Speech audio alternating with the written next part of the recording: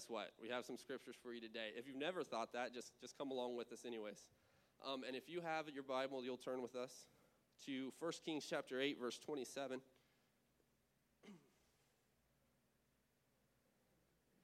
We're going to look at a time in the history of the world when humanity tried to build a literal location for God. 1 Kings chapter 8, verse 27, it says, "But will God indeed dwell on the earth? Behold, the heaven and heavens cannot contain thee. How much less this house that I have builded?" It's very poetic. It's a great verse. But this verse is written in Kings, and it's written by King Solomon after he's just completed the long, arduous process of building a temple for God. So what happens is the children of Israel, they always had a tabernacle where they would, have church or where God would meet with them. And King David had a son named Solomon, and King David decided that he was going to build a physical place that God could come meet with his people.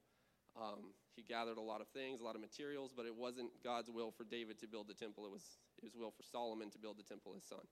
So the temple was built, and it was going to be elaborate. It was going to house the Ark of the Covenant, and it was going to be a place for God to come down and meet with his people.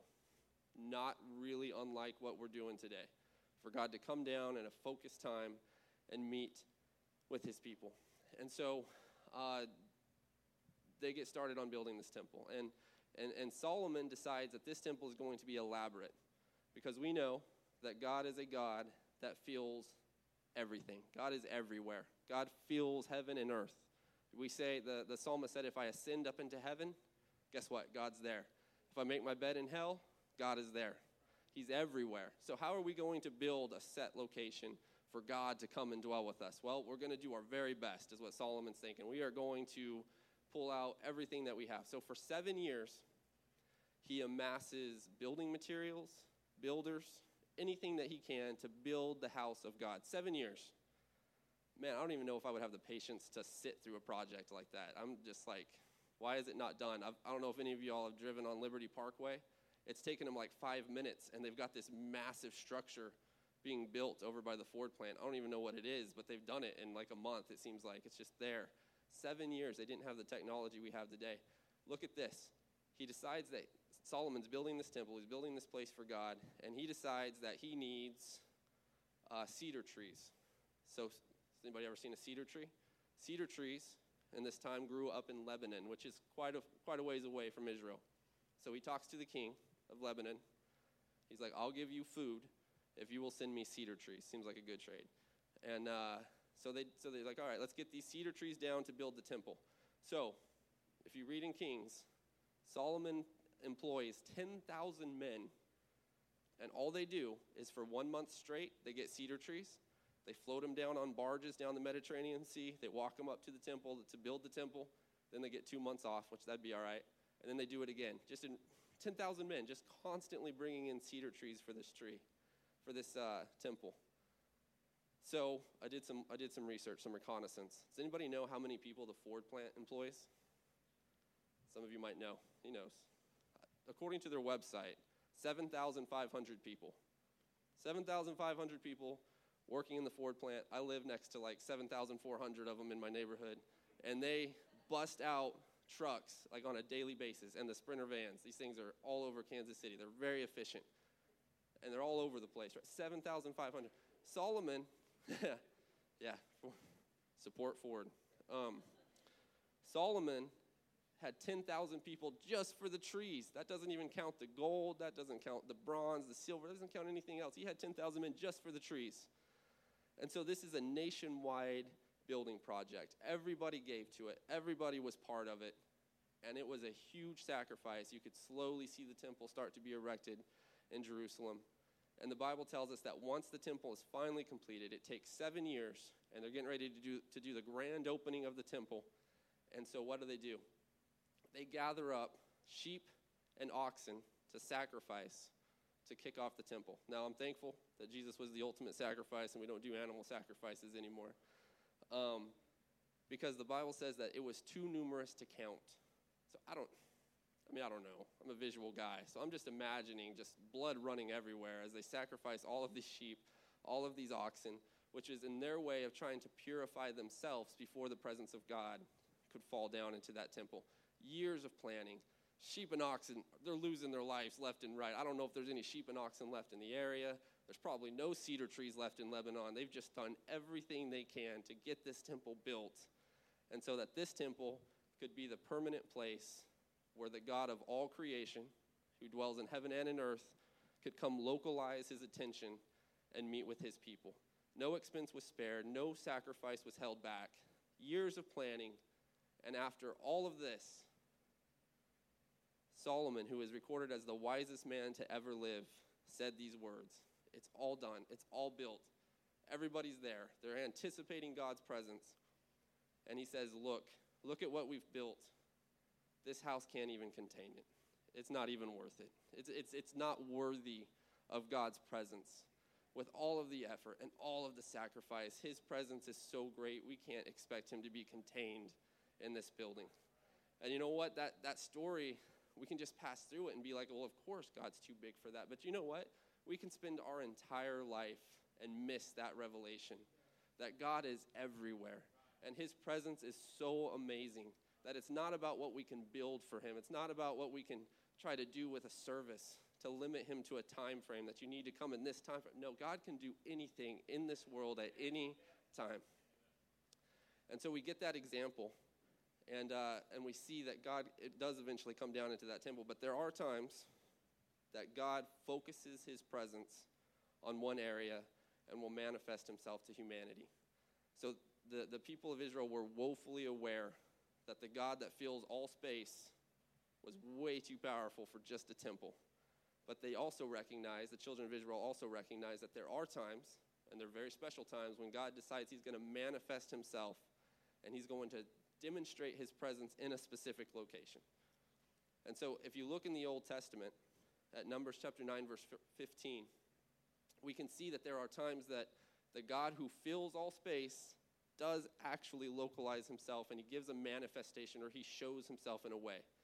Numbers chapter 9, verse 15 tells us, and it says, "And on the day that the tabernacle was reared up, the cloud covered the tabernacle, namely the tent of the testimony, and at even there was upon the tabernacle, as it were, the appearance of fire until morning." You know what? We're going to read 2 more verses after this.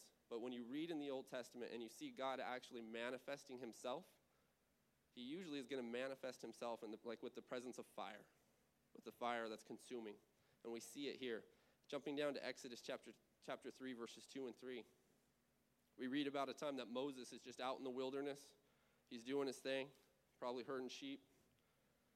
And we see that he notices a bush is on fire, and he goes to it. And verses 2 and 3 tells us, "And Moses said, I will now turn aside and see this great sight, why the bush is not burnt. And when the Lord saw that he turned aside, God called unto him out of the midst of the bush and said, Moses, Moses. And he said, Here am I." This is God manifesting himself again in the presence of fire to Moses. So he's everywhere. We know that God is everywhere, but there are times that he does show himself in a form so that humanity can recognize. Because you know what? It's easy for us to take it for granted. We're like, God is everywhere, right? And then we just go about our day. God's in Price Chopper, and we go about our day. I hope God's in Walmart. I know I've prayed to him many times in Walmart. He's there. And we pray about it, and we go about our day, and we just keep saying it. You know, God's good, but do we actually invite his presence to be with us in that spot, in that moment? Do we have that revelation? I can tell you, there are times that I am not thinking of that revelation when I probably should be, that God is with us. And so he knows that humanity will either take it for granted or we'll just forget that he's everywhere. And so he does send these manifestations. And the third one is back to that temple that we just talked about in 1 Kings chapter 8, verses 10 through 11. It says, "And it came to pass," so they've built it. Solomon's like, whoa, we can't contain God's presence. And God recognizes the sacrifice. He recognizes everything that the people of Israel have done to try to welcome him into that place. And this is what happens when they try to open the temple. It says, "And it came to pass, when the priests came out of the holy place, that the cloud filled the house of the Lord, so that the priests could not stand to minister because of the cloud. For the glory of the Lord had filled the house of the Lord." Another translation refers to this as smoke. The presence of God was manifest in a thick cloud, like smoke, that filled that newly built temple to the point where everything was stopped. and God's presence was just overwhelming. And it says that in his vastness, he's always tried to give humanity a sign of his presence and his manifestation. And he's always tried to say, hey, look, I'm going to come down, I'm going to be with you. I'm everywhere, I see all things, but there are times that he does send just a manifestation so that we can have a recognition in our human understanding that this God who fills all space really is here. He really is here. And you know what? I know it's early on a Sunday morning, but he really is here in this house this morning. He really is. And so then when we move forward, we see in the Old Testament God's manifesting himself through fire. Moving into the New Testament, you kind of start to see this shift. God's not just sending pillars of fire down to confirm his presence when the children of Israel are getting frustrated. He sends somebody called John the Baptist. And John the Baptist, as we move into the New Testament, was so important. He was a forerunner for Jesus, the Bible tells us. He was sent to prepare the world for the God who fills all things to take on the form of a human. And Matthew chapter 3, verse 11 records these words from John the Baptist. He said, I indeed baptize you with water unto repentance, but he that cometh after me is mightier than I, whose shoes I am not worthy to bear. He shall baptize you with the Holy Ghost and with fire. And so you see this guy, that they said that John the Baptist was kind of crazy looking, right? Like he would eat locusts. And I always think of like the DC Talk song that kind of drops a beat about John the Baptist in the wilderness. And he's not like the most put together guy, which I can relate to. So I'm like, I would probably be friends with John the Baptist. And he's out here, he's in the wilderness, he's baptizing people, and he's like, I'm going to do this, but I just want you to know I'm not the big deal. There's a really awesome guy coming after me, and he's going to baptize you with fire. And so for us, in modern day, we're like, yeah, that's great. We know what that means. We have context. But for them in the Old Testament, or in this old time, they were like, what's he talking about, baptizing with fire? What does that mean?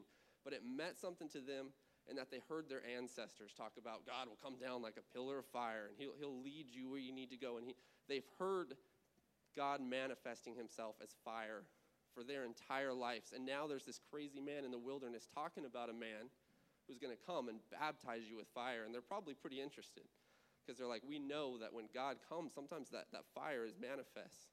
So Jesus enters into the world, and his ministry is amazing. We know about some of the great things that he did, but one of the things of Jesus' ministry that he talks about all the time, he's reminding people of a comforter that's going to come when he leaves. He's like, if I don't go, comforter won't come. And if you read John chapter 16, verse 7, Jesus is in the middle of his miracles. He's in the middle of being a manifestation. He is God on earth. He's in the middle of being God on earth. The disciples are surrounding him. He's doing his thing. And you see him say stuff like this in John chapter 16, verse 7. He says, nevertheless, I tell you the truth. It is expedient for you that I go away. For if I go not away, the Comforter will not come unto you. But if I depart, I will send him unto you. And the disciples are perplexed. They're like, we have a manifestation. We can see God right here. Why? Don't leave. We don't know about your Comforter, but how about you stay? And then we'll just go from there, right? It didn't make a whole lot of sense to them whenever Jesus would talk about dying and leaving. In fact, Peter at one point rebukes them and is like, "No, that ain't gonna happen," right? He lets them know, like, I'm not down with you just dipping on us like that. But Jesus always had that message. And you know what? It didn't just go away, when Jesus died and was resurrected. In fact, even in the New Testament, Paul had to deal with it. If you look at Ephesians chapter 4, verses 8 through 10, it says, Wherefore he saith, when he ascended, talking about Jesus, when he ascended up on high, he led captivity captive and gave gifts unto men. Now that he ascends, what is it? But that he also descended first into the lower parts of the earth. He that descended is also the same that ascended from up above all the heaven, that he might fill all things. So the God who fills all space had a plan from the very beginning to fill all things. Psalms 24:1 tells us that the earth is the Lord's and the fullness thereof, the world and they that dwell therein. So to catch up, we have a God who fills all things. He manifests himself in the Old Testament as fire. He was prophesied to baptize people with fire. He was manifest on earth, but then he ascends back up into heaven to fill all things. And you know what? to be alive at that time, a lot of things probably weren't really clear to the disciples and to that early church. You know, in fact, we read about it. They're perplexed a little bit. They're like, he was here, now he's not. He's ascending. What's going on? There's going to be we still haven't been baptized with fire yet, and that crazy guy was talking about it. You know, what is all of this? But it wasn't until after Jesus crucified and was resurrected that John's statement about being baptized with fire and Jesus' comments about going so that a comforter could come actually made sense. This God who fills the entire universe had one more plan. And Acts 2 tells us that the ultimate manifestation of God's presence was still to come. No more pillars of fire, no more clouds of smoke, but through worship, we see the ultimate culmination for God to fill all things in Acts chapter 2.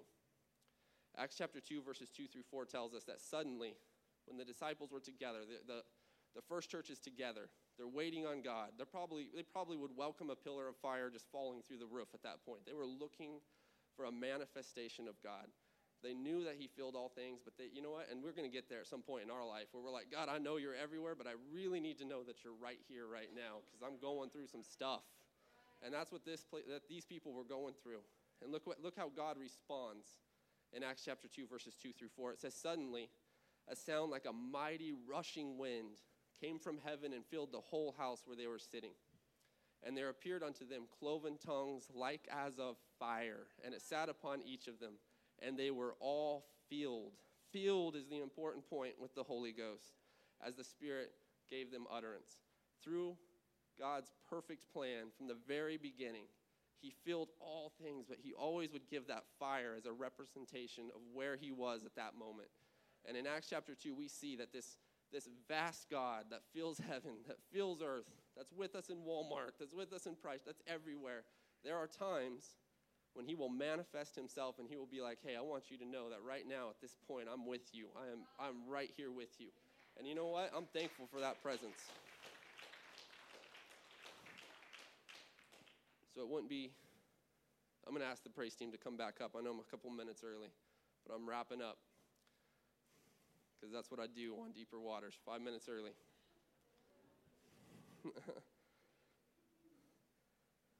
But you know what? God doesn't send pillars of fire anymore. He still could. I'm not 100% sure that he didn't every once in a while in California because it's still burning out there. It's my home state. I love it. They got to do something about that, though. But you know what he does send? He sends his Spirit. Yes. He sends the Comforter. Right. And he's not just going to say, hey, it's there. Just trust me. Just believe me. My Spirit will be there when you worship. No, he's like, I'm going to give you a sign that I'm with you. I'm going to give you a sign that my presence is manifest, that my power is there with you. And you know what that sign is? It's the gift of the Holy Ghost. It's evidence of speaking in another tongue as the Spirit gives the evidence. His Spirit falls still, just like we read about, like fire, and it can sit upon each of us. And so as we stand together, I don't care if this is your first time in here and I'm talking about stuff that you've never heard of, or if you have been raised in church for 84 years and this is your celebration service. We still need the manifestation of God in our services. We still need the outpouring of the Holy Ghost in our lives. I need to be speaking in tongues. I need God's presence to fall on my life. But you know how they did it in Acts chapter 2? They didn't just sit there and ask for it. They went into a time of prayer and focused worship, and they waited until God fell, until his presence fell. And that's our challenge this morning. We're not just here in a worship service, just like, oh, it's something we do before the preacher comes up, right? No, we're here to entertain and to welcome in the presence of God. He's already been here, but he wants to know that you want him here. He wants to know that you're excited that he's here. Because you know what? If we start to lift our hands, even if you don't feel it, if you start to worship with the praise team, even if it's not easy, you know what's going to happen? He's going to start to manifest himself.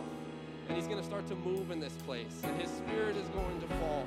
And you know what? We can walk out of this place changed forever. I think that's a pretty good invitation. So why don't we welcome God into this place? Why don't we focus in on him for just a few minutes this morning? God, we want you to move in this service. We want your fire to fall in this house, God. We worship you, Jesus.